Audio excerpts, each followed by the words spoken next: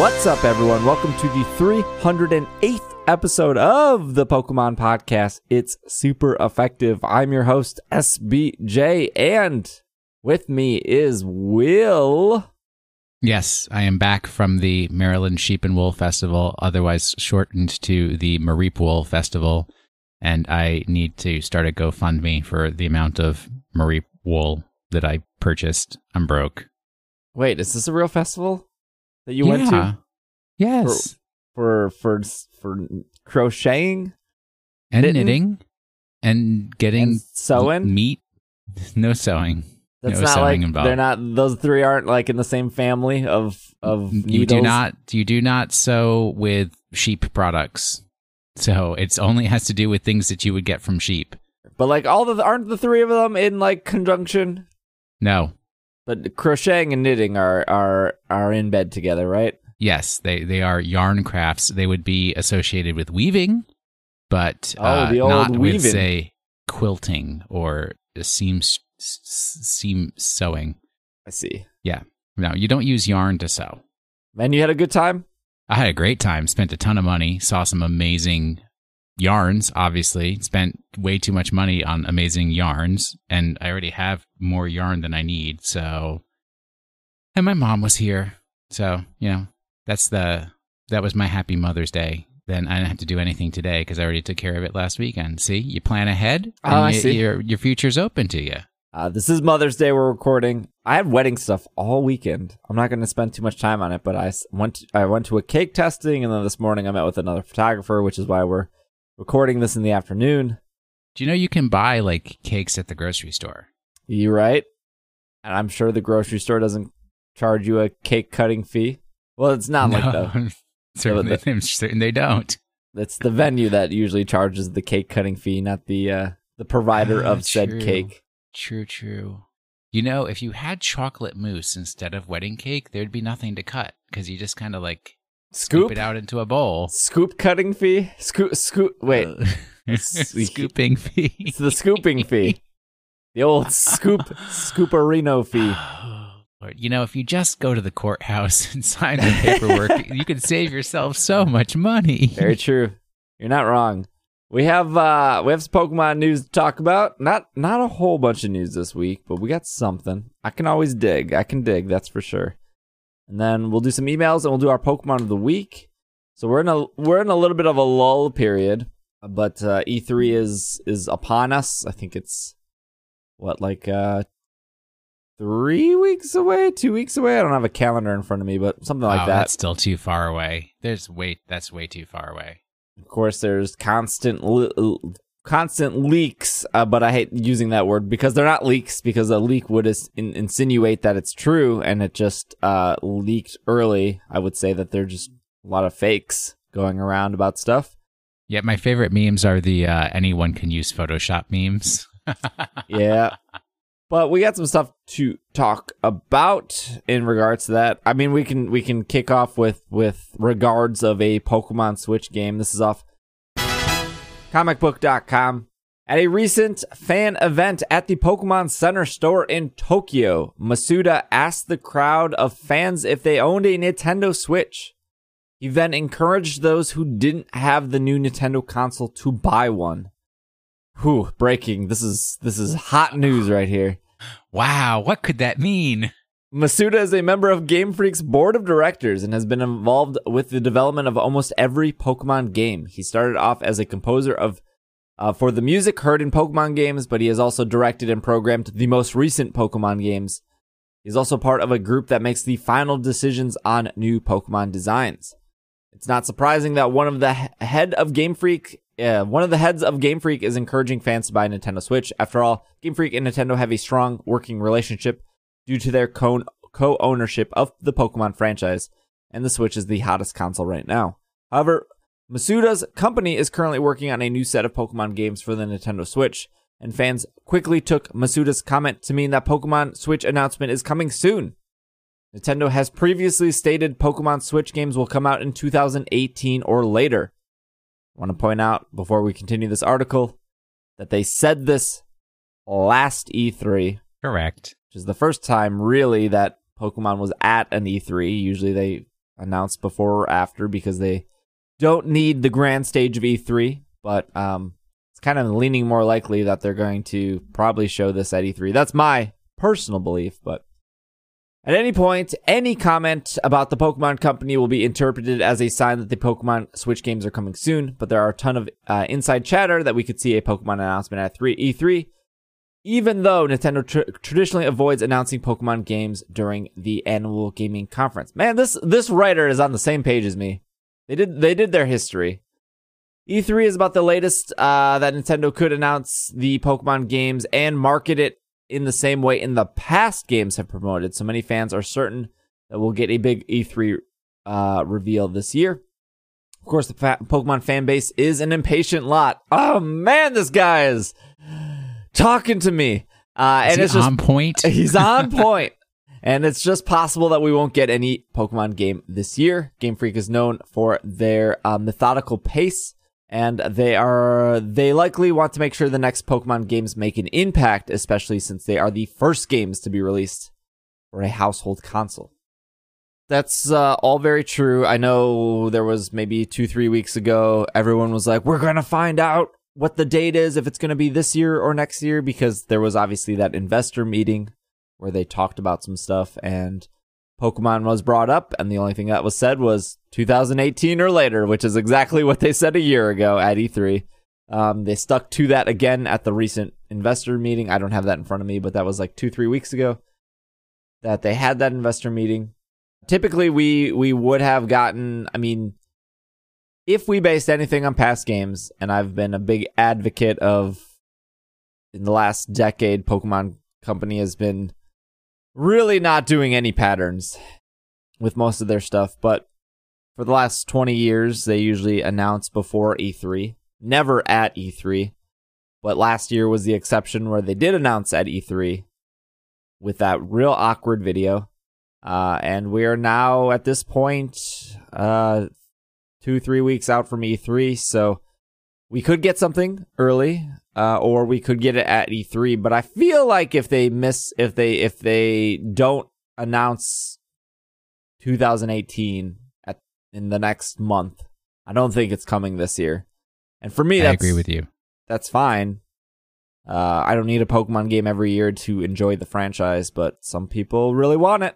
Yeah, I'd be perfectly happy if they slow things down and actually do like spring 2019 and then make it like, I would love spring. Hit the ball out of the park, home run, awesome, Pokemon on the Switch, everything you've ever, 97% of what you've ever dreamed about a Pokemon game could be on your television screen, people. And you can take to go, which is if I'm packing 1 or 2 things in my bag, I would rather pack my Switch at this point over my 3DS.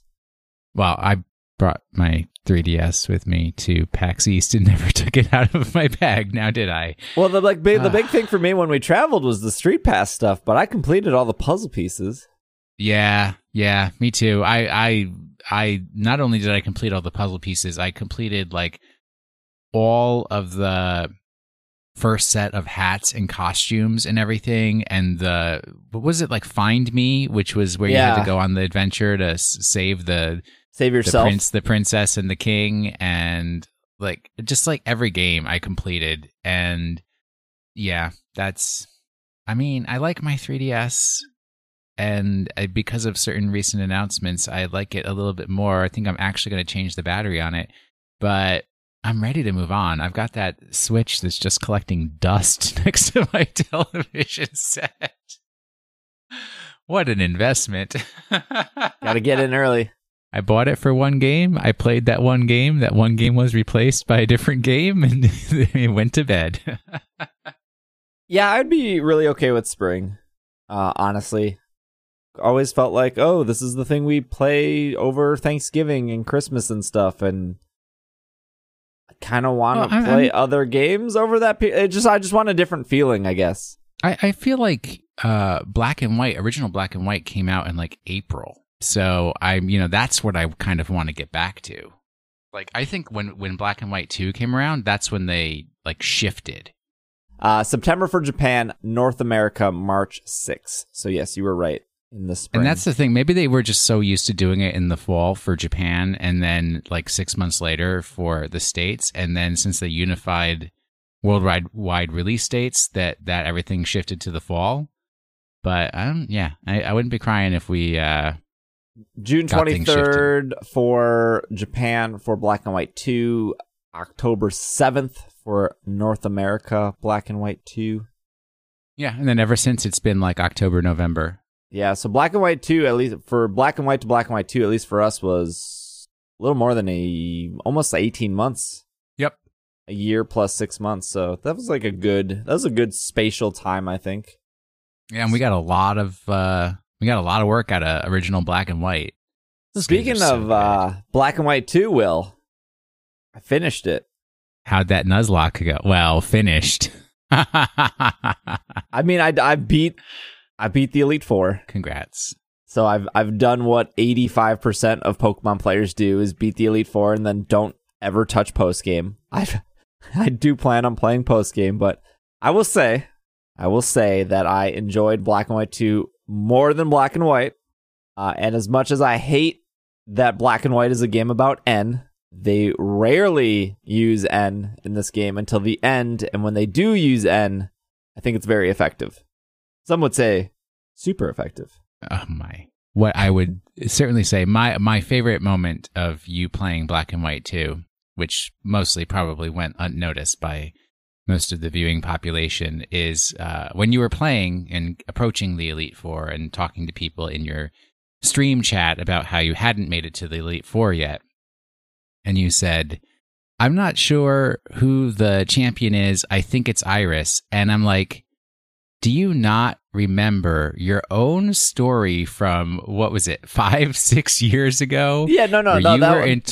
That was a ploy, right? Because if I confidently knew it was Iris, people would say yes. Sure. But the fact is, you had I told that story during the Iris. You had the champion of Black and White 2 spoiled for you before you even started playing that game. That is true. I remember, because it's one of my favorite stories. Here's the thing, though. If I confidently confirmed it was Iris, then people coming in and out of the chat would have been like, oh yeah, these are the Pokemon she uses. Like, obviously, I know Iris is a dragon trainer. Yeah. Most of it was like, I'm confident, but please, like, don't tell me. I don't remember, like, Caitlyn was one of them. She was psychic, I think. Yeah, she was in Black and White as well. Okay, she was in Black and White. And then there was the Poison guy who's in Sun and Moon.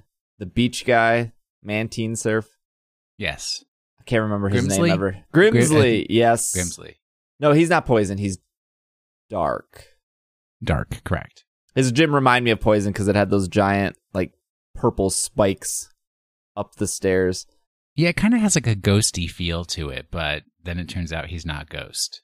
Yeah, Chantel is the Ghost. She was pretty cool. And then the last guy was the fighting dude, Blake. Grant. No, not Grant. Grant's X and Y. I can't remember his name. It was like cool to not be spoiled of like what these Elite Four members had, and like walking into their rooms and trying to figure out like, oh, what type is this? Like, I definitely thought Grimsley was Poison just based on his room. And then the fighting guy I thought was like electric or steel because it was like inside a giant cage. I was like, a UFC cage. Yeah, it was like a UFC cage. I was like, is this steel? I guess it was good. Yeah, I like how like N showed up at the end. I actually really, really liked that you resolve the bad guy storyline after the 8th gym, but before the Elite Four. I thought that was cool because I feel like most Pokemon games, maybe I'm wrong or misremembering, but I know definitely in X and Y, you resolved the Team Flare stuff before the 8th gym. And the Team Flare stuff was such a grind compared to the Team Plasma stuff. I thought the one thing I will say about Black and White 2, and why I actually really enjoyed it, especially coming hot off the heels of Crystal, is the pacing in that game is perfect. Like the gym leaders feel like the right levels. The trainers on the path feel like the right levels. The Pokemon you find in the grass feels like the right levels. Like even I always feel like once you beat the 8th gym leader and you're going to the Elite Four, like everyone on that route is just a pushover. Like they're way under level. They have Pokemon that don't give you experience. They don't really give you they're just easy. And I was getting frustrated trying to get to the Elite Four in Black and White too, not because the route was long or wrong. It was because every trainer on that route had good strategy, and they were actually the appropriate level of what they should be to get you ready for the Elite Four. The entire game had actually really, really, really good pacing compared to, as much as I like X and Y, the pacing in that game is really off of there's this huge gap between Gym 1 and Gym 2, and then it kind of evens out after that, and then all of a sudden you're doing 3 gyms in a row, and then there's this huge gap because of Team Flare, and then you're back to gyms, and there's more Team Flare, and then you're back to gyms, and there's more Team Flare. Team Flare sucks. They have to be the worst team, I think, out of everything. I might actually agree with you, because their whole intent was real dubious. I couldn't figure out exactly what they were trying to accomplish. Was it a world with no people and only Pokemon, or a world with no Pokemon and only people, or what? And I will. I do like that you have to pay to be in Team Flare. I think that's very that is very good on a cult level of hey, it's not a cult thing unless you want it to be. That's what I heard. That is a cool concept. I'm very excited to see post-game, because I know once you beat Black and White 2, there's 4 cities you've never went to. the starting city, 3 cities that you start with in Black and White, you don't even go to them during the normal story. So I think that's really exciting to I don't even remember what those towns are called. I know Lenora is one of those towns. I remember one's your hometown. So I'm very excited. Yeah, and there's to do a whole post-game. water island area that you can navigate around and meet all kinds of interesting people. I'm excited. I always put Black and White as my least favorite, but after taking off my nostalgia glasses of Johto and giving Black and White another chance, we putting Johto at the bottom. Wow, you have had a lot of harsh criticism of Johto lately. I have noticed that. Well, when everyone says they say Johto's their favorite, they always say this. They always go 2 regions. And they always go red at the end. But those 2 points never mention why Johto itself is special. Oh, you like this game because there's an extra region, a region that is empty and dull and that you've already been to, and that's very shallow because it was just added on quickly. And red at the end of the game, which I think a lot of people forget, that red at the end of that game in Mount Silver has level 80 Pokemon. There's only one Elite Four in the Johto region, and they cap out at 55, I believe Lance does. And the Cave of Mount Silver, which has the most powerful Pokemon, the strongest Pokemon there is level 54 and is a Parasect, which doesn't pay out a bunch of experience. So literally nothing in that game is stronger than Lance is. Maybe Blue. You can't battle Blue multiple times. Though you can battle the Elite Four multiple times. So literally you have nothing to grind between 55 and 83, because I think that's what the Pikachu is at. So for 30 levels, it's well, I hope you like the Elite Four, because you're going to be doing this until you grind 30 levels over and over. Which is just terrible. What about that lucky egg, man? What about the lucky egg? I guess lucky egg. And then people are but Heart Gold, Soul Silver. And I was that's not fair. If you're going to compare X and Y and Sun and Moon and Diamond and Pearl, those games didn't get remakes.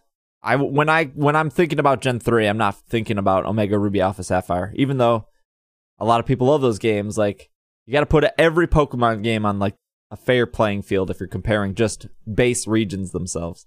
Heart Gold, Soul Silver are good, but they don't fix all the problems that original Johto had. And I get it. It's aged and stuff, but when people always talk about oh, Crystal's my favorite game, it's they never ever mention things specifically about Johto. Well, and you got the towers, right? The 2 towers, or the 1 tower. I'll tell you right now, Jasmine's one of my favorite characters in Johto. I think her little story arc is very good. You got the Sudowoodo. I like the Sudowoodo. Yeah, that's true. Speaking of Sun and Moon, If you like Team Skull, you can go over to PokemonCenter.com, and they had a new line of Team Skull products. Team Skull grunts love to wear t-shirts in Ultra Sun, Ultra Moon. The Alola region has tropical weather after all. There's no easy way to nail the look than the new Team Skull Relaxed Fit t-shirt from the Pokemon Center. Has the iconic style of the shirt, puts the group's logo on the front in the form of a foil necklace graphic. Yeah, otherwise known as ruining the shirt. I just... Why couldn't they just sell the jewelry as a piece of jewelry and sell the shirt as a shirt, and you can buy both or you can buy one, that made me so mad. They literally sell you the necklace. Why put a fake necklace on the shirt? Wait, is the necklace for sale? When I looked, it wasn't there. Yeah. No, the necklace is for sale. You have to buy it with the bandana set. I don't want a bandana. I just want a necklace. Scroll over here. So you can get it's called the Team Skull Accessory Kit, beanie, bandana, necklace, and wristbands. Comes with a hat, comes with a bandana, comes with a necklace, comes with a bunch of stickers, comes with wristbands, and then it comes with a little box that holds a Team Skull pin, I think. This does not look like a quality piece of jewelry that I want to wear. Why did they put the necklace on the shirt? I hate it. I don't want the necklace. I hate it as well. They also are selling socks. They're selling the Pikachu Team Skull plush. They're selling a Team Skull messenger bag, which I don't know if this is is this Timbuktu? They've partnered with Timbuktu before, but it doesn't look like it. I mean, it's a messenger bag, but yeah, it doesn't look like super high quality. So $80 for messenger bag is asking a lot too. Ugh. They are selling, though, the Team Skull Guzma, however you say it, half sleeve hoodie. I've had one half hoodie in my life, and I kind of liked it. I like it too. Well, except it's got the big Team Skull design on the back. It's too big. That's kind of my thing. Is they should have made it a little smaller. And what is it made out of? Is it cotton? 60 cotton, 40 polyester? Come on now. Come on. I do like the sleeve design, though. It looks like a cool hoodie, but I don't. $70 for a hoodie is $70, and it's not even 100% cotton. Also, you're missing half your sleeves. Cut me some slack here, Pokemon Center. Wow, I know. Well, they put that material up for the hood, you see. Oh, right. And then do you notice how the model is not facing forward in any of the photos? Well, they're like Team Skull. They can't, they gotta. Who are their models? Do you think they work for Pokemon, or do you think they actually hire real models? No, they have a company that's doing the product photography for them. They just send a bunch of product to a photo studio, and they're like, model it up, dudes. you got our vibe. And there's some Team Skull socks as well on there if you are a sock collector. But they're just black. Oh, they've got the Team Skull symbol on them. It's just inside your shoe. I'm just right. It's just so black socks with white tops. Unless you take your shoes off at somebody's house. There's some people that never take their socks off. Those people do exist. That's me. Well, I take my socks off before bed. I don't sleep with socks on in bed. I think that's There weird. are some people who literally will wear their socks to bed. I'm so disturbed. I feel like we've had a Twitter poll about this of who wears socks to bed and who doesn't. Irene will sometimes fall asleep with her socks on in bed, or maybe Irene she will sometimes fall asleep while eating a creamsicle. So this is no news to anyone. So I have to rip the socks off because it bothers me when her socks are on. Some other news here is, we talked about this last week, but Xerneas and Yveltal are available at GameStop May 4th through May 27th. Al commented, I knew he was going to, when I was reading the Bulbapedia news press release, that they put Ireland and the UK together as one, but I think Al was like, we don't even have those stores in Ireland. It doesn't make sense. Treat us like our own country. Well, Al wouldn't say it that way, as he doesn't live in Ireland, but we understand what you're trying to get across. Yeah. I think it's that Ireland has GameStop, but the UK has Game because game. nothing stops in the UK. I talked about the moves last week, but you have till May 27th to get this. I was totally at GameStop 2 days ago. Not at GameStop. I walked past it like 3 times because I was playing Pokemon Go and I totally forgot to go in. Yeah, not hard to do. Not hard to not go in. We talked about all these news. All right. We'll probably spend a little bit of time on this. Pokemon Go Fest tickets sold out, but we will talk about that after our break, and then we'll do some emails. We'll do our Pokemon of the week. So we will be right back. We did it. This episode of It's Super Effective is brought to you by Soylent. Soylent is a brand meal replacement available in the U.S. It is named after the science fiction novel Make Room, Make Room. I know a lot of people make Soylent Green jokes, but we are officially partnered with Soylent now, which is really, really exciting. I enjoy their product. I talked about it enough on ISC, and now you can save 50% off your first order of Soylent by going to the link that is in the show notes.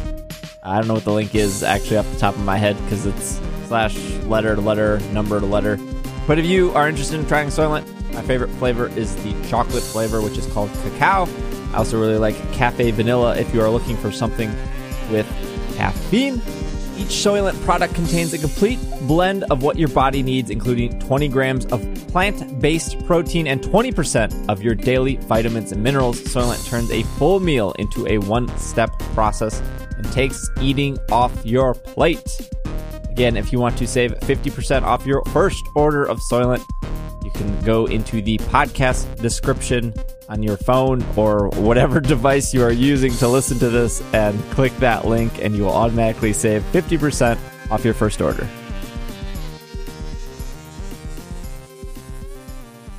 And we are back. Will. Yes, sir. Pokemon Go Fest. Yes. One of the opportunities every year I get to see you. If I go, yes. I'm not legally required to attend Pokemon Go Fest. That's true. I will be there. You are an avid Pokemon Go player. I am the opposite of an avid Pokemon Go player. So good. That's what makes our Pokemon Go segment so good. You are the most. I mean, I turned it on in the past week just in case I needed to do something before I got tickets for Pokemon Go Fest, which I didn't do. So, all right. So, okay. So this is off Forbes. There's probably a bunch of articles, but I pulled a Forbes one here. They need the views. Forbes. They're really dying for hits. Sarcasm. Now, if you don't know what happened, we'll try to make this quick. At 9 a.m. PST, tickets for the second annual Pokemon Go Fest went on sale. About a half hour later, they sold out. This game may not be quite as popular as it was in its heyday, but moments like this shows it still has a sizable and committed fan base eager to travel to Chicago for unique catches. At least that's the ideal situation. The website started having technical problems the moment the tickets went live, indicating a strong presence of purchasing bots that are now moving their wares to resale sites like eBay. I started to try to buy tickets exactly at 9 a.m. and managed to get past as far as the page allowed me to select an entrance, which I was buying the ticket, and which entrance I wanted to use. That's all I ever saw. However, the page hung up on that screen for several minutes before locking me out entirely. I tried different browsers, my phone, but no luck. Plenty of other people on social media reporting similar results with uncomfortable reminders of last year. Key point. The last year I at least was able to buy a ticket. That's irrelevant. Clearly, some people were able to buy tickets. Clearly, excuse me, sir, you are not like the other writer of comicbook.com that I agree with. But after about a half hour of trying to get the page load, Niantic announced that the event was sold out. The first tickets I saw managed to make their way to eBay for $396, a significant markup of the asking price for $20. I'm sure it was multiple tickets, buddy. Niantic tried to limit this sort of behavior by only allowing people to buy 6 tickets at a time. Last year was 8, by the way. But bots are increasingly sophisticated and difficult to fool. I still have faith that Pokemon Go Fest itself will be better than last year's. Not only is that a low bar, but several basic changes that Niantic is making should help elevate last year's problems, particularly holding the event along a 1.8-mile track in the course of over 2 days. Still, these early technical issues don't feel great, and it's increasingly clear that a sizable portion of people walking around Chicago might have well paid up to $200 for their $20 tickets. Okay. I got a lot to say about this. First, let's address the eBay issue, because Will and I were there talking to the representatives of Niantic in the media lounge last year, that they said they sold 30,000 tickets. So we know that they sold more tickets this year because it's a 2-day event. So let's just assume they did 20,000 people for both days. That would be my guess. So not only is it a 2-day event, but it's a 2-day event in a larger space, because Lincoln Park, from what I could tell from Google Maps, is probably minimum twice the size of Millennium Park.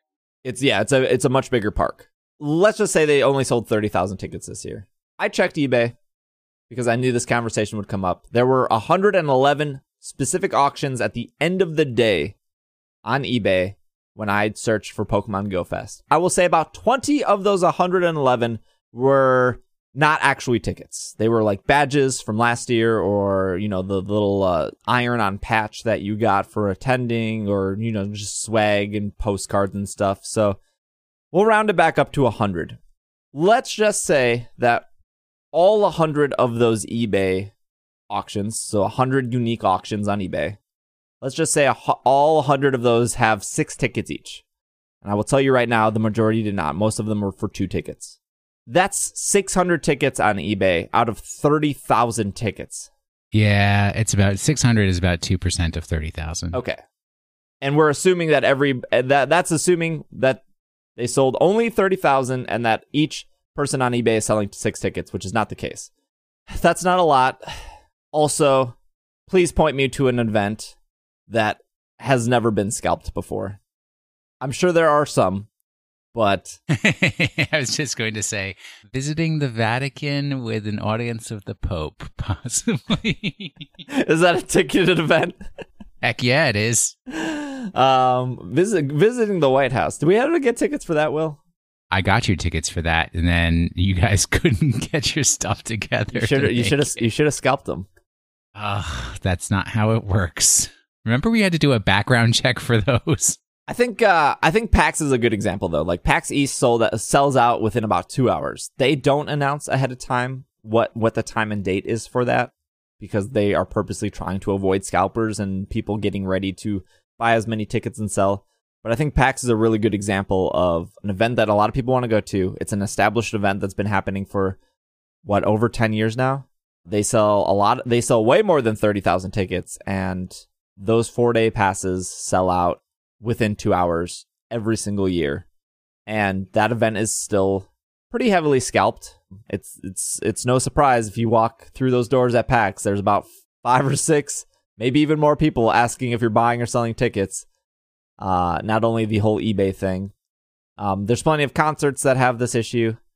There are solutions to this, of course, but I don't know why people are surprised. Like, I don't know why this is newsworthy of being like, these tickets are on eBay, because every single event, probably besides the Vatican and the Pope, have some sort of scalping system. Not scalping system, but somebody's going to buy tickets for the sole purpose of reselling tickets.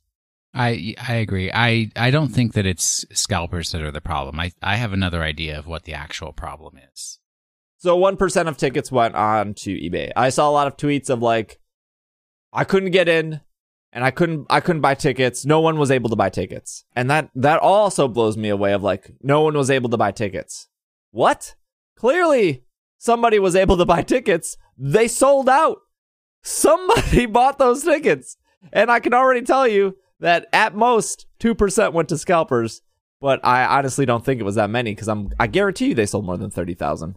I bet they sold at least, if they, like, the more that they've sold than 30,000, the lower that scalper number gets.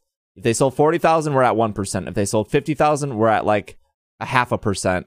If they sold 60,000, which is double what they used to do last year, we're at like 0.25% went to scalpers. That's so tiny. Well, let's even if we estimate that there are like other venues that the tickets will be scalped on, because eBay is not the only option out there. There is the dark web.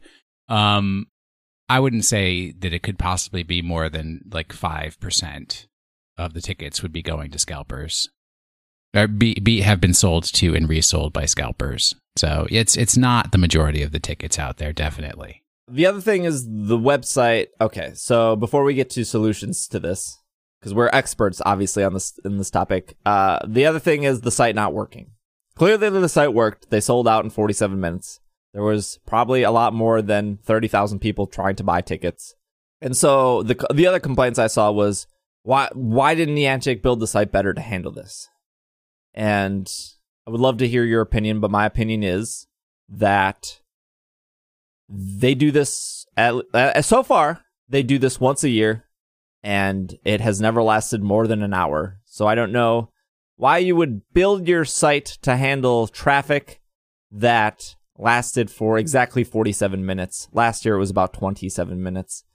But wait a minute. Number one, Niantic did not build the site.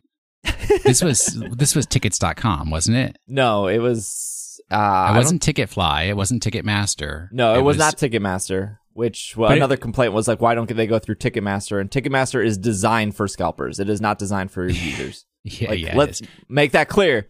If they went to Ticketmaster, that would have been a worse situation because Ticketmaster is not designed for customers. It is designed for scalpers. They did contract it out to a professional ticketing company, and I will give you a number one reason why this whole argument of why didn't they do it better is wrong. You did not get a 404, a 405 resource not available error. Yes, the servers were slow on processing requests and everything, but the site never went down. So they were scaled. It's just that on the actual purchasing part that people were taking too long. You had a 10-minute window to purchase your tickets. Would you want to have a 5-minute window? That's not fair for people who are not as speedy at entering their data. Come on, not everybody has their credit card number memorized and everything like that. You need a little bit of time to get your stuff together for paying for the tickets. So I think that there was a balance there, and they met the balance. I think they met the expectations I would have had for that company. The other thing I bring up is like Apple or Google. These are two of the 4 most powerful tech companies in the world. Facebook is the other one. Amazon is the 4th one, if you're curious. Amazon and Google have the same exact issue when they launch a new phone. Whether that's what is Google's phone called? The Nexus, or did they change it? But no, it starts with a P. But yeah. And then, they started with the Nexus. I think they changed it. I'm sorry, I'm not up on Google phones, but Apple launches the iPhone, and even something like the Apple Watch or the iPad. This is a tech company selling tech stuff. Apple specifically. I don't care if you don't like Apple. That doesn't make the point irrelevant. Apple has been selling iPhones for 10 years. Every time they launch a new iPhone, people complain that they can't buy it, or it's sold out, or they should have had more phones in stock. Apple probably sells, on day one, more than 30,000 phones. So they have a lot more customers going to their site. They scale properly. It still sells out. And somebody came back and was like, well, Apple has more phones. Like, you can buy the phone next week. You're absolutely right. But you're avoiding the main complaint of people. The complaint here is people had issues buying tickets. People have issues buying phones. Don't try to bring a different argument into this of Apple always can bring me more phones. You're right. If Niantic had many dates, you could try for a different date. But the core issue is still the same. People have trouble purchasing said item they want because a bunch of other people are trying to do the same thing. This is not new. This is exactly what happened last year. This has happened years prior to this to other companies, for other products, for other events. Why can the Pokemon Go community not see that, like, do they not get outside their house? You would think they do, because they're playing a game that involves them to get outside of their house. But these issues have existed for decades. So do you want to hear what my guesstimation of what the actual problem is and why it sold out and everything like that? I believe that there are many people who, not scalpers, regular people who just max out. And they're like, even if I don't know right now 5 other people who are going to want to go to Pokemon Go Fest, I'm going to get the 6 tickets because I got in. Right. And I will find the 5 other people. I would do the same thing. Or resell them. I know very well you would do the same thing because you told me to do that. Right. And obviously not my personal philosophy, right? I got through. I had 6 tickets for Sunday up on my screen, and we all decided in our group text, right, that we were going to do Saturday. I backed out. I said, I'm not going to sit on these tickets. I'm not going to buy these tickets. I just backed out, and I was able to get, my coworker was able to get in and buy a ticket. Fine. Hooray. He bought 1 ticket. But I think that there are just tons and tons of people who are like, I got through. I know what happened last year. I'm probably going to have friends who aren't going to get through. So I'm going to max out, get all 6. And there you go. It's that killed the system right there. That's how you get sold out. And I would wager like a nickel that in probably, 4 weeks? So 4 weeks will be mid-June. There may be an announcement of like tickets have become available because there's going to be a bunch of people who don't fulfill on the linking trainer accounts to the tickets that were purchased, and those tickets are going to go back on the market. I have a feeling that they're going to be available again too, because like you said, what we didn't talk about is before they ship your passes out, your wristbands, this year you have to assign them to actual trainer IDs in order to link them properly. And I think it says on the website, if you don't assign a name to the wristband before it ships, we will cancel that ticket.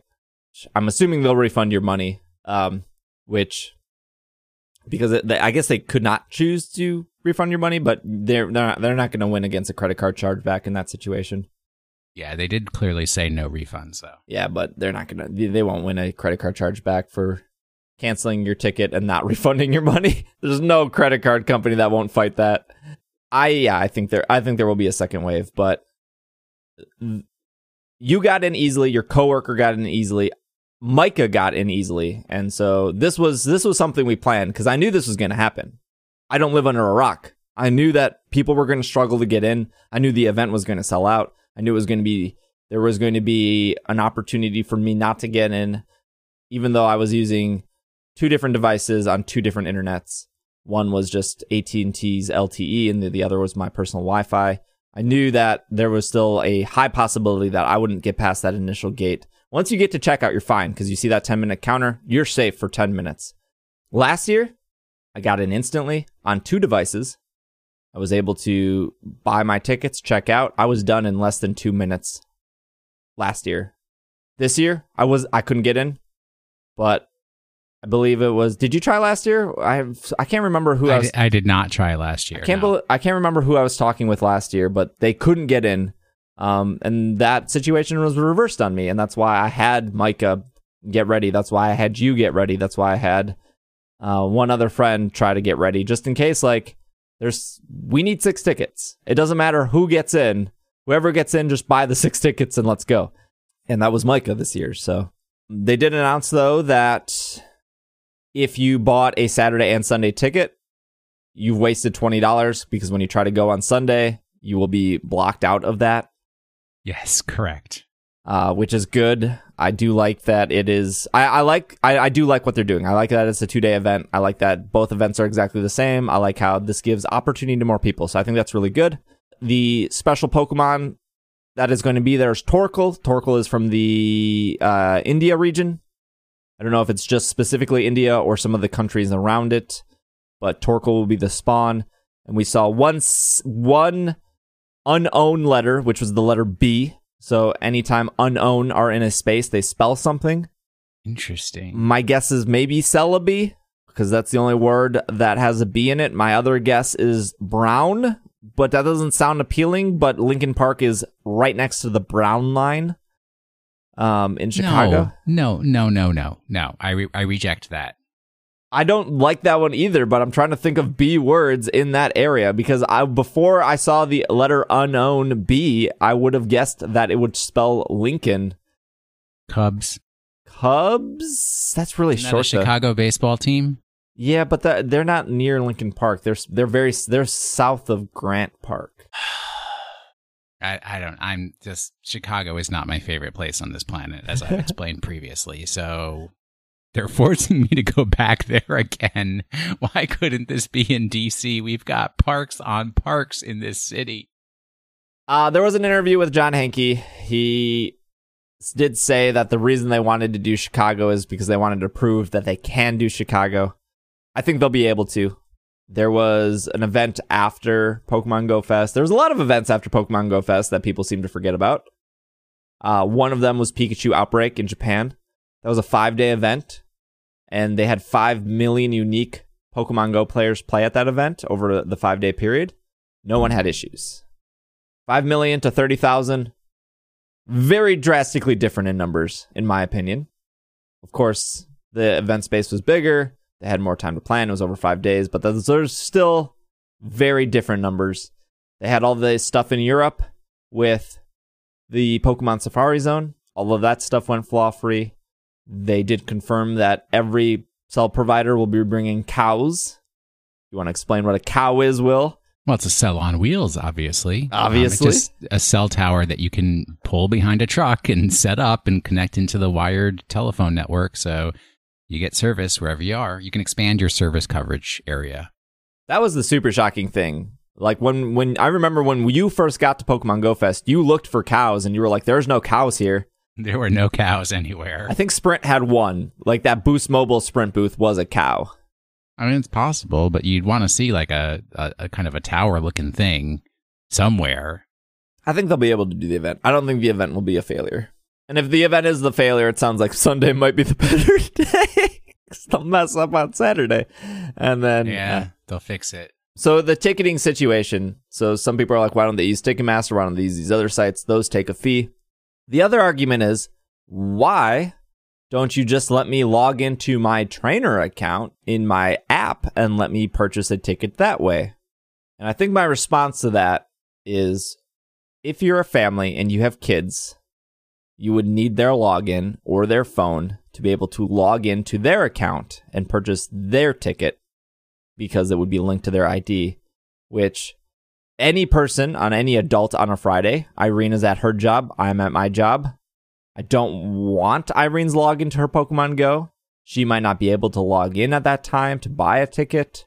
Like, it's a very messy situation, and I don't think it makes it easier to buy tickets. It might make it easier for you specifically, but as somebody who plans to go with a group of friends, like, it would suck if I was able to get a ticket through my phone, you were able to get a ticket through your phone, but Irene couldn't get a ticket through her phone, whereas, like, in the situation that happened, and always seems to happen, is you're either buying 6 tickets or you're not for your group. Like, I feel like that is not a good system to do. On top of that, anytime you do an in-app purchase, so if they were to offer the tickets through the device, Apple and Google take their cut. Any in-app purchases inside an app, they take a cut. They could probably work with Google and Apple to get around that, and maybe they'll do that in the future, but I don't know if I like that situation of, like, let me just log into the app and buy a ticket. No, I agree. I just think it's not feasible. I agree that it's not feasible, especially for parents of children. And, you know, there is some intent that children are playing this game. So, you know, it's family oriented. It's not individual oriented. Now, if I can log into my app and buy, you know, a limit of 4 tickets for a family of 4, that'd be great. That'd be cool. But that still doesn't stop a scalper, because you would have to, like, you're still assigning, like I like the fact that they, like, once you buy the tickets, you have to assign people to the tickets before they ship. I like that. If you were able to buy it in the app, you could do the same thing, but that still doesn't stop a scalper, because all the scalper has to do is get your trainer ID, assign your specific name to that, and then there you go. You got your ticket, they got their money. So, like, that doesn't stop it. All this stops is families getting screwed over to buy the tickets through the app. Although, like, the system of, while it is good, while I do like you can assign your names to it, the scalpers win in that situation too. Because if the scalpers if they buy 6 tickets and they can't assign said ticket to a person's name after the eBay auction is over or the Craigslist thing is over, their tickets get canceled and the scalpers just get their money back. And I know it says no refunds, but again, no credit card company is going to be like, no credit card company is going to fight for their money back in that situation. Because any scalper is using a credit card because they're smart, and credit card companies will always get their money back. Well, that's true. But we got 6 tickets. We got media passes, so we should be okay. Well, they will see us there. That is true. Are you excited? I mean, it's going to be fun. I had a great time last year just hanging out with everybody and, catching some Pokemons and walking around and complaining about not being able to catch Pokemon. I'm playing the Did You Get In game and I mean, talking to other like Pokemon media people, just about what was going on and meeting people and stuff. That's what I enjoy, is talking to people and hanging out. Yeah, no, I mean, we said it last year on our podcast. I thought even though like the event was a failure, I still had a lot of fun. So the question is, are we going to be in Chicago until 1:00 in the morning again? Because I'm going to need a heck of a lot of coffee. I hope so. I don't know. I don't know what the day will entail. I also don't know what the day entails for like a media person, because if the second day locks you out, I mean, I'm going to do my job and report on the day, but also I do want to be a player and play. You know what I mean? Yeah, I mean, that's, do a little of both as best you can. We will see people there, that's for sure. And it'll be really exciting. I'm curious of I'm curious if they will pick a new city next year. I do think. I certainly hope so.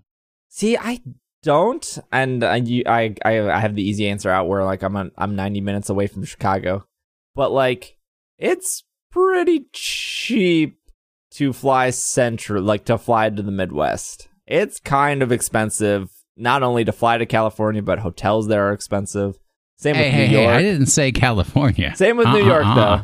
Like, New York hotels are significantly more expensive than, like, Midwestern stuff. And to fly, like, for me, it's not that big of a deal because I am centralized. So I can fly in either direction, although flying to the West Coast is a little more expensive. But, like, imagine a bunch of people from California trying to fly to Florida, or vice versa. A bunch of people from Georgia flying to Seattle. Like, those are significantly more expensive flights than just people flying centrally to Chicago or even maybe Indiana. My vote is Cincinnati. I feel like they should treat it like a PAX. Where I've also saw people get upset of like, well, this sucks. Why is it never in our city? Why isn't it closer to us? But like, you can make the same arguments about Comic-Con. Like, why is Comic-Con always in San Diego? Why is you PAX mean San Diego Comic-Con? Yeah. Or like, why is PAX always in Seattle? And it's like, because that's the convention. That's the place. You want to go there, you go there. The only difference with like something like PAX or like Comic-Con, which is I think run by ReedPop, is they have multiple locations. Pokemon Go is not even 2 years old yet.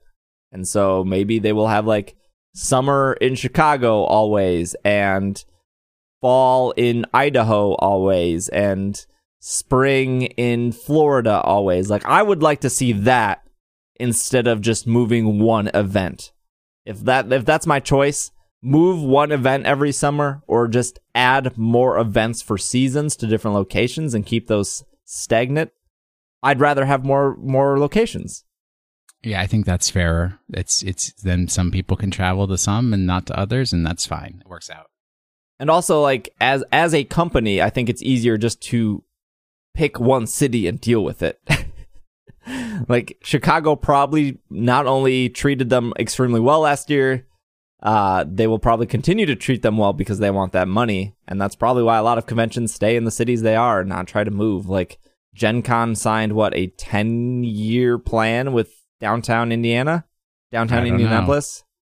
Because that city always treated them really well. And you kind of see it when you go to Gen Con. Like, those shops, those restaurants, those surrounding entertainment venues, they all know what to expect when Gen Con is there. And that's because they have that established history. So, like, moving such a big event to another city, it's like, all right, none of these restaurants know what to expect. None of these restaurants have geared up more staff. This is all lousy. Whereas, like, if you have an established event in a location for multiple years, that city gets so accustomed, and it just makes it a more enjoyable event outside of the event itself. Yes. That's it. That's Pokemon Go Fest. We'll probably have probably won't need to talk about it unless some other news comes up, but I think the only other news is there probably will be tickets for sale again. That'd be my guess when all these orders get canceled because they don't have assigned names. We'll be right back. One more break, and we will talk about our Pokemon of the week, and we'll do a couple emails, so we will be right back. Deep fryers are a lot of work. Well, yeah, but you're talking about this will happen in a chippy. Chippy. Chippy. Slow down, Hal. What's a chippy? It's a shop where you can buy chips. Chippy. Chippy.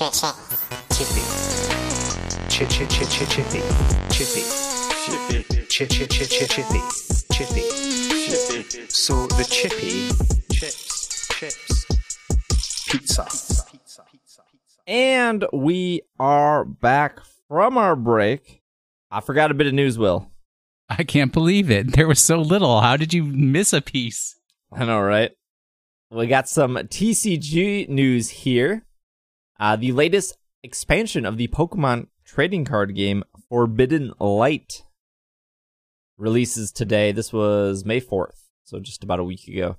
The intense light emanating from Ultra Necrozma GX has attracted other Pokemon, including Lucario GX, Greninja GX, Zygarde GX, Yveltal GX, I almost said Volcarona, Volcanion Prism Star, Arceus Prism Star. But will they be able to resist its allure? The Sun and Moon expansion Forbidden Light includes 130 new cards, 5 new Prism Star cards, 8 new Pokemon GX, 6 Ultra Beast, 15 trainer cards, and 2 special energy cards. What is a Prism Star? A Prism Star card is like a, what is that? What was that one card? Oh, is it like an ace spec where you can only have one in your deck? Spec, okay. Yeah. I think you're allowed to have one of each, though. Like, you can have one. I could be wrong because I haven't played with the Prism card sets. I think, like, if it's 5 new Prism cards, you can have all 5 Prism cards in your deck, just one of each of them, I think. Okay, that's reasonable. Each booster pack contains 10 cards from the expansion, including at least 1 rare card plus 1 basic energy. The new expansion also includes 2 new theme decks featuring Alolan Executor and a Twilight Rogue deck featuring Lycanroc. And then additionally, Pokemon Duel has reached 34 million downloads. Gotta tack that on to this press release, but yeah, there was some new TCG stuff, which is cool. I think the Necrozma GX and Malamar is the hot new deck. It plays exactly like Rayquaza Electric. I don't know if you remember Ray Eels. I certainly do, because you would get the electric and not evolve them to Electros, because for every electric on your bench, you could place an electric energy or something like that. Yep. Malamar does the same thing, just a psychic energy instead of electric. And then Necrozma GX's move is exactly like Rayquaza's, which was for every psychic energy you discard, it does like 80 damage, but then you put like a different energy on, so that energy stays, and then you discard all the psychic, you Malamar them all to a different Necrozma, you switch. Very, very similar. So there you go. There's some TCG stuff for you. Let's do a couple emails here. We have a few. All right, this one is from Nathan from Hackettstown, New Jersey. Hey guys, longtime fan, been wondering 2 things. What is your favorite Pokemon game? And 2, you had a Pokemon in real life, what would it be?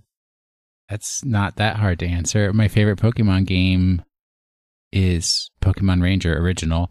And if I had a Pokemon in real life this week, it would be a Mareep, so I could get all that sweet, sweet electrified wool to knit and crochet with.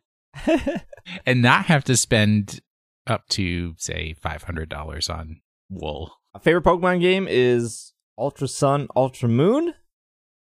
And if I were to have a Pokemon in real life, I think like a Talonflame would be pretty cool. Nah, you love cats, dude. You need that Liepard. Nah, I'm thinking of something like I need something to fly. And I'm always cold, so Talonflame would keep me warm. Plus, like, could cook my food. There's multiple uses here. Talonflame's not cooking no food for you. It could. Could heat What, are you going to hold a hot dog over its head? Possibly. No. That bird's not going to sit still and be disrespected like that. Talonflame's got some honor and pride. Wait, no, it's not your cancel sitting Talonflame. range. The Fletchingler, not Fletchling, the one in the middle, is way cooler. Fletchinder? Yeah, he's way cooler than Talonflame. How is that possible? What do you mean, how is it possible? He just looks cooler. No, he doesn't. He looks real cool. Ugh. Is he even a fire type? Is he Yet? even a fire type? Yeah. Yeah, he's a fire type, I think, at that point. Well, how sad you'll be when you find out he's still not going to sit still for your hot dogs and marshmallows He's and a little bit s'mores and smaller, such. so my worry is I don't know if he'll be able to carry me. Dude, you weigh like 105 pounds. You've got nothing to worry about. This is from Brandon from New York, New York. Says, hello, ISE team. I am an actor/writer from Wisconsin. Go Packers. And recently moved to New York City. Some background, I am on Team Mystic. Pokemon Crystal was my first main series game. Been a listener since early 2006. Perhaps you don't accept requests, but I would like to submit Donphan and or Fanfi for Pokemon of the Week. This is unless, of course, they've already been featured. Have they? I'm pretty sure they have, yes. Also, did he say listening since 2006? Because I'm pretty sure you started in about 2010. Sorry, 2016. My bad. Just seeing if people were listening. I don't know if we've ever done Fanfi, but I'm pretty sure we've definitely done Donphan. But I don't remember what episode. Number 2 is I've been elevated by the new field and special research in Pokemon Go. When I was in Wisconsin, I found it logically difficult to coordinate for legendary raids. Personally, didn't have any friends in the area that played, and even resources such as Discord and Facebook groups, it was never something I regularly found feasible due to distance, time, work, etc. For this reason, I've yet to catch some special Pokemon on my own timeline. Oh, I don't know, that's not. For this reason, I've been able to catch some special Pokemon on my own timeline. I can understand that Go is about the time and effort you put in, but to see others with 10 each legendaries and an inexplicable amount of time in their hands, it can be frustrating at times. They deservingly earned those legendaries, but research particularly opens a door for players such as myself for the long term. Thank you for all that you do. Brandon, Donphan fan. I mean, that's cool, but there's plenty of people who, cheat at Pokemon Go. So whether those legendaries have been earned or not, that can be called into question. But also, right, there's all kinds of careers in this world, and not everybody's working an office job. And if you're not in an office job, maybe you do have more time for playing Pokemon Go while you work, those kinds of things. As somebody who recently just got 2 EX raid passes in Pokemon Go, I think both are, like, one is on a Monday. Let me just double check here. I think one is on a Monday at 1 p.m. I know that for sure. And the other is on May 21st, also at 1 p.m. That is 2 Mondays. So a Monday at 1 p.m. and then a Monday at the next 1 p.m. And those are amazing times for me as somebody who works at home. I've seen people express frustrations of Monday at 1 p.m. because a lot of people have jobs. There are also a lot of people that don't have jobs. I think you can probably testify to this, Will. Have you ever been to, like, a Best Buy or a grocery store, like, 2 p.m. during, like, a Monday through Friday? There are a lot of people out and doing stuff. It's not like... Well, I never have, because I do have that regular office job, so... Wow. But, like, it's not like it's a ghost town, but between 9 to 5. Oh, no, that's true. That's true. And there are plenty of people who have non-traditional jobs where they literally can, in the middle of their workday, stop in to, like, Best Buy or something like that to pick something up. They're not chained to a desk. They're not expected to be in one fixed location. So they have more liberty to do things. Yeah, even when I had my 9 to 5 job, I can get out and go. I would almost rather have raids during Monday through Friday than on the weekends, because I feel like the weekends are already hectic enough to, like, then include a scheduled raid. Look, if there's one thing I don't want to have to do on the weekend, it's Pokemon. Not shocking, but, like, how do you have this much time? But also, it's just how you manage your time. It's very easy to make make time for things that you love. I remember when I was living with my aunt for like a month because I was waiting. I was in between apartments. I was waiting for my new apartment to open up, and I played a whole lot of Diablo 3 when it came out. And I remember when Destiny came out, I played a whole lot of Destiny, and I look back and I go like, how did I ever fit those into my schedule? Like, I felt like I was as busy as I am now, but I think it's very easy if you love something enough that you will just make time for it. Well, I mean, you give up sleep because you don't have to be like so alert for most of the things that you do, as opposed to me. I'm constantly in danger of wolves attacking, so I have to be alert. We'll do one more email here. This is from William from Alta Vista, Virginia. I never heard of that place. I've listened to your podcast for about a year. So far, I've loved your podcast. Great work. On to the reason for this email. I recently dropped out of Magic the Gathering due to one of two of my local card shops closing down, and the other being full of extremely competitive people who push all over the casual Magic players. I have played Magic for 6 to 7 years. I've played Yu-Gi-Oh! Before that. Sorry. I'm just kidding. I already know how to play the Pokemon game, and I would like to transition into playing that. However, here's my problem. I have a very small collection, and I'm trying to figure out what's the best way to expand my collection without breaking a wallet, as I'm currently paying for college. Any tips to what to do or what to stay away from? There are no clear guides on what to buy and not to buy that I could find. If this helps, I will start playing standard first. I don't understand how rotation works in the TCG. Thank you so much, William. Well, I feel bad. I just looked up where Alta Vista, Virginia is, and it's too far away for him to come and hang out at the card shops up by DC because we got some pretty good communities around here. So that's disappointing. Is there a current budget TCG deck? Forbidden Light just came out, so that's hard to say. We can talk about rotation first. I think it would probably be the best thing to talk about. Sure. So they usually rotate once a year, right? Mm-hmm. In August? August September? Is correct, yeah.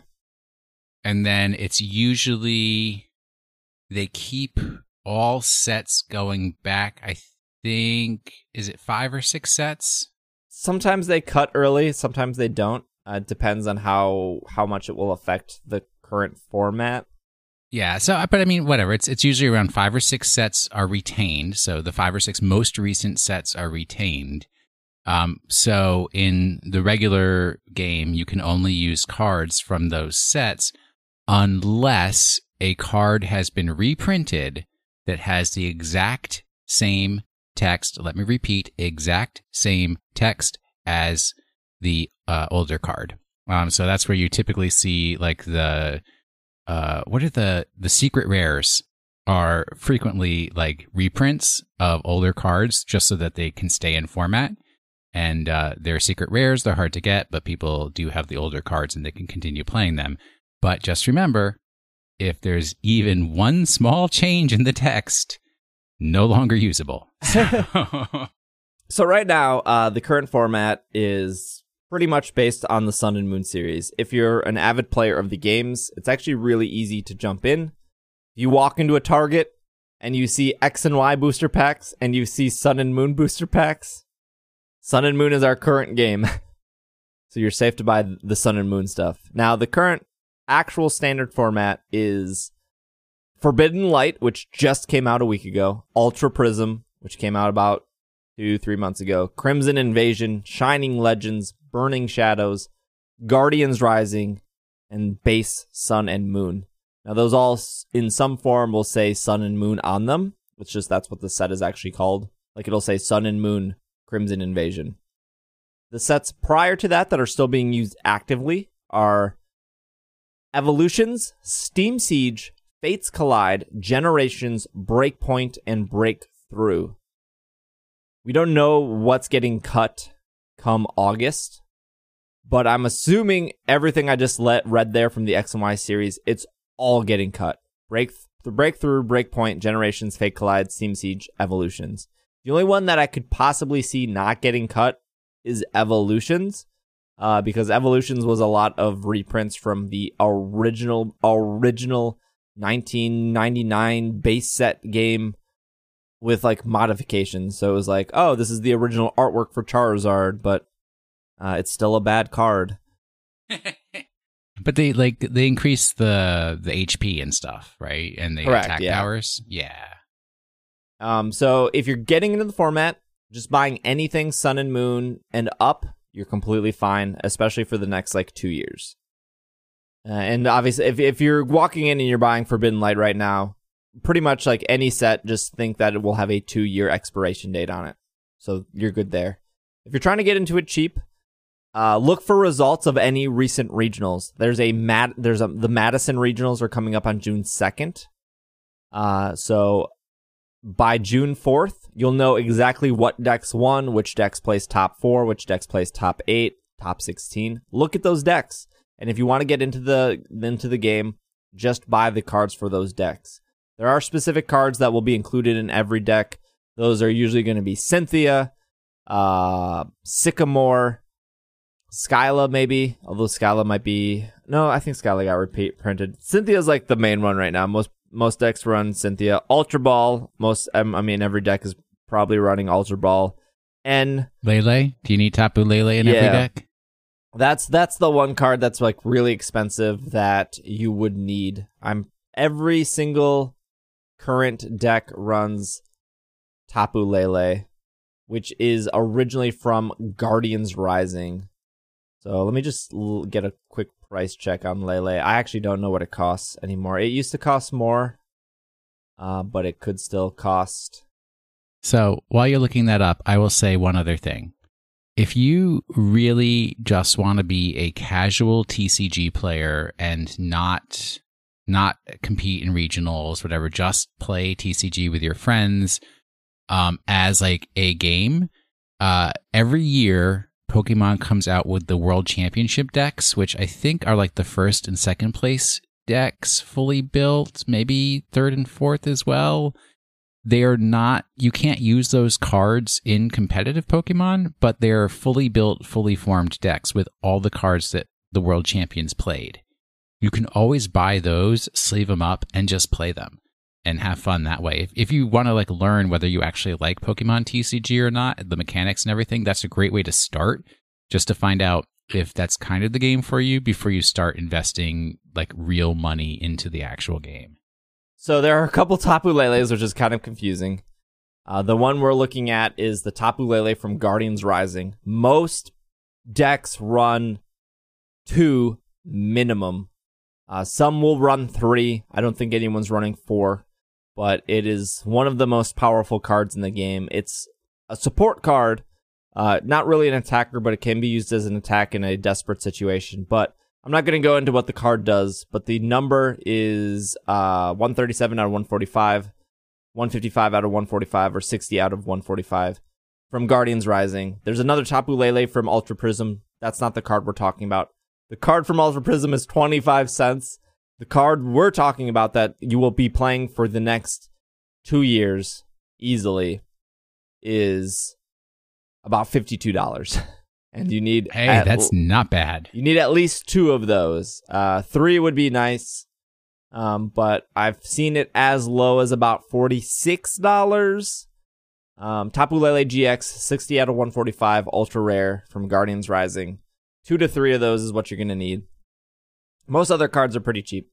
So if you look at the last regionals, I don't remember which one it was, you can just buy those cards separately, whether that's Cool Stuff Inc. or Troll and Toad or eBay. TCG Player has Pokemon cards too. Ultra Necrozma, which is one of the more sought after cards currently. I think most decks run about 3 of them. It looks like they're going for about $24.99, and then most of those decks usually runs at least 1 or 2 Dawn Wing Necrozmas GX. And those go for about $10. $10 for full art, but if you just want standard art, it's $6. So most people use those because of the ability Invasion.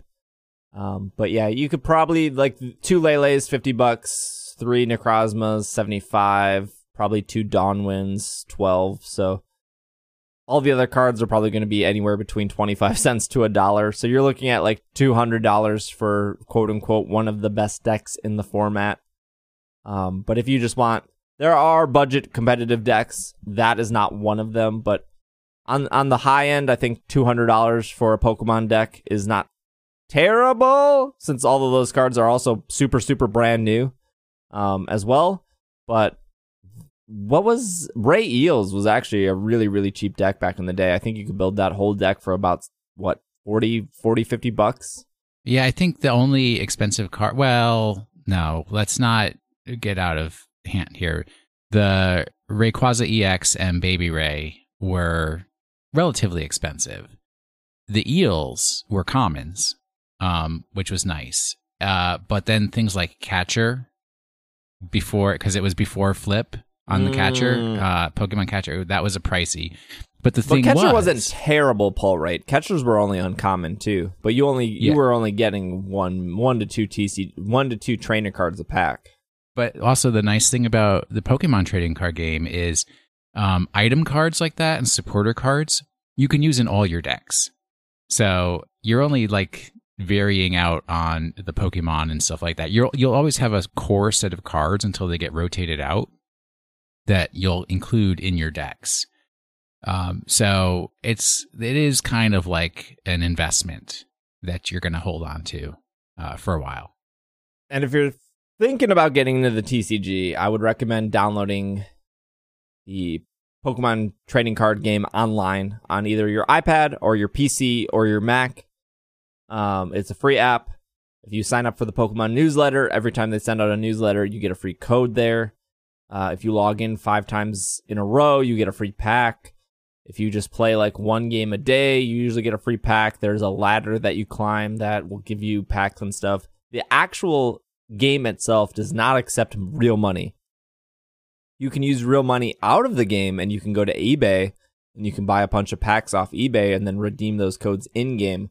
But there's no way to actually spend money in the actual PTCGO app. And if you download the app, there's some hand-holding, of course, because they're trying to teach you the game. So there is about a 35-minute tutorial of how to play the game, how the rules work. They're very boring matches. If you already are familiar with the TCG, you kind of just have to sit through them, so they teach you. But the app itself, if you do not know how to play, does a super good job at teaching you how to play. So that it's completely free. You can test if you like it without going to Target and spending, $15 on a starter deck, and then hoping that your friend will spend $15 on a starter deck, and then trying to fumble through the rule book. A terrible, terrible starter deck that you'll never use any of the cards from. No, maybe some of the trainers, but I would suggest, if you're very curious about getting into the TCG, literally you can do it for free. And I think PTCGO is a wonderful app. I think it does a really good job teaching. It's really generous with giving you free cards. It has a trading system that's not terrible. And yeah, I think it's a very good place to start if you like Pokemon and you want to play a card game. All right, well, give us our Pokemon of the week. So I must say, I did select this Pokemon before we started recording, which has now become absolutely hilarious to me. This Pokemon is a blue-black eel-like Pokemon with a beige underbelly. Its round, toothy, leech-like mouth has red lips, and its eyes have small pupils with yellow circle patterning around them, as well as spots. Beige fins extend from above and below its head, and its body is decorated with 3 yellow spots on the side, which are actually its electricity-generating organs. It has a red tail fin that resembles a fan. This Pokemon is a vigorous carnivore and has a good appetite. Upon spotting prey, it immediately attacks and paralyzes it, then coils around it and shocks it with electricity from its circular electricity-generating organs before eating it. It dwells in caves and marine environments. Do you know what Pokemon this is? I would say, well, at first I thought electric, but I'm confident it's Electros. No, that's electric. It is electric? It is electric. Oh, man. Which is hilarious because I literally pulled this up before we even started talking, and then you started talking about ray eels. Good old ray eels. How prescient. The origin of electric and its evolutionary relatives may be based on electric eels, lampreys, and possibly leeches. The fact that it is electric type may be an allusion to bioelectrogenesis. I picked it up because it was black and white too. That's why I picked it. Some trivia here is electric and its evolutionary relatives are the only Pokemon with no weakness. Electric is the only member of its evolution line that learns moves by leveling up. It is also the only Pokemon of a second stage of a 3-stage evolutionary line to have this distinction. So what that means is Tynamo cannot learn any moves, and Electros cannot learn any moves. So they learn no moves by leveling up. Right. They can learn TMs, but I always found that very frustrating because you have to stay on electric. You can't evolve it to Electros way later than you want to. Yeah. To get that final like zap cannon or whatever is I think in last like movie. Sun and Moon you can just use a heart scale, and as long as it's at that level, like you could evolve it early but then level it up and then use your heart thing to give it the move, I suppose. Yeah, I mained Electros in my playthrough of White 2. So that was I like had an all snake team, so it was real torturous. And then Electric is the only Pokemon to evolve with a Thunderstone that was not introduced in Gen 1. That is super mind-blowing. I know, isn't that weird? What's its shiny? Oh, it's like belly is green instead of like yellow. Yeah, and I like, because I was looking at Zebstrika also, I'm curious because these are ones that have like, they like flash. The electricity flashes, and I'm wondering if the electricity actually flashes a different color. Yeah. I don't know.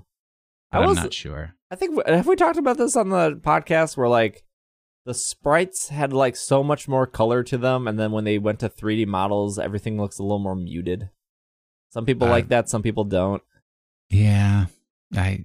Maybe they'll fix that when they move the games to the Switch. Electros is cool. For those, it's definitely one of my favorite Pokemon. Yeah. Normally, electric Pokemon are weak to ground, but the Electros line has the ability to levitate, which means that ground does 0 damage. So I suppose if you get rid of its ability, it will once again be weak to ground. Yeah, not only does it have the ability to levitate, that is its only ability. There is no hidden ability. At all. That's all it can know. That's pretty cool. It's a cool Pokemon. A little scary, though. Well, I think that will do it for our show. We should have Al and maybe even Rochelle back on here soon, as soon as we get back to our normal recording times, which seem to be on track since wedding stuff actually seems to be going well. We finished the Black and 2 Nuzlocke on stream, so the next goal here for Twitch, if you are a Twitch watcher, is we're going to try to complete the Black and White 2 Dex, which is 500 and something Pokemon, to get the Shiny Charm, because it was originally introduced in Black and White 2. So that's the goal there. And I believe once you see all the Pokemon, the end of the game, they give you a shiny Haxorus? Somebody does? You go to a secret forest, yes. Ooh. So that's the next goal. And then that goal, once we get all 500 and some Pokemon, I'm going to transfer them up to X and Y. And then complete that dex. And then transfer them all up to Omega Ruby Alpha Sapphire. Complete that dex. Because if I get all the Pokemon in X and Y, I can't transfer them downwards. So you see the issue here. So I have to start with Black and White and transfer them upwards. But that's the stream goal. If you want to watch, twitch.tv/PKMNcast. I pretty much stream every single day except Sundays, because we do the show here on Sundays. We're almost to 800. 800? 900 reviews in iTunes? I can't remember. Whatever the next milestone is, we're almost to it. I think it's 900. 900 reviews. Yeah, we're by about 35 reviews away from 900 reviews in iTunes. So if you haven't done so already and you use an Apple device, would appreciate if you left us a review. 5 stars, 4 stars. I mean, if you made it this far and you're going to leave us a 1 star, I applaud you on your dedication of sitting through 90 minutes of something you didn't enjoy. But if you did make it this far, I assume you enjoyed it. To applaud you on that time-wasting dedication. But if you want to leave us a review, that would really help us out in iTunes. Otherwise, Will is at Washing the Sink. I am at Dragging a Lake. You can follow the podcast on Twitter at Pokemon Podcast. This has been another episode of the Pokemon Podcast, and we are super effective. Ooh, there's a lot of energy to that.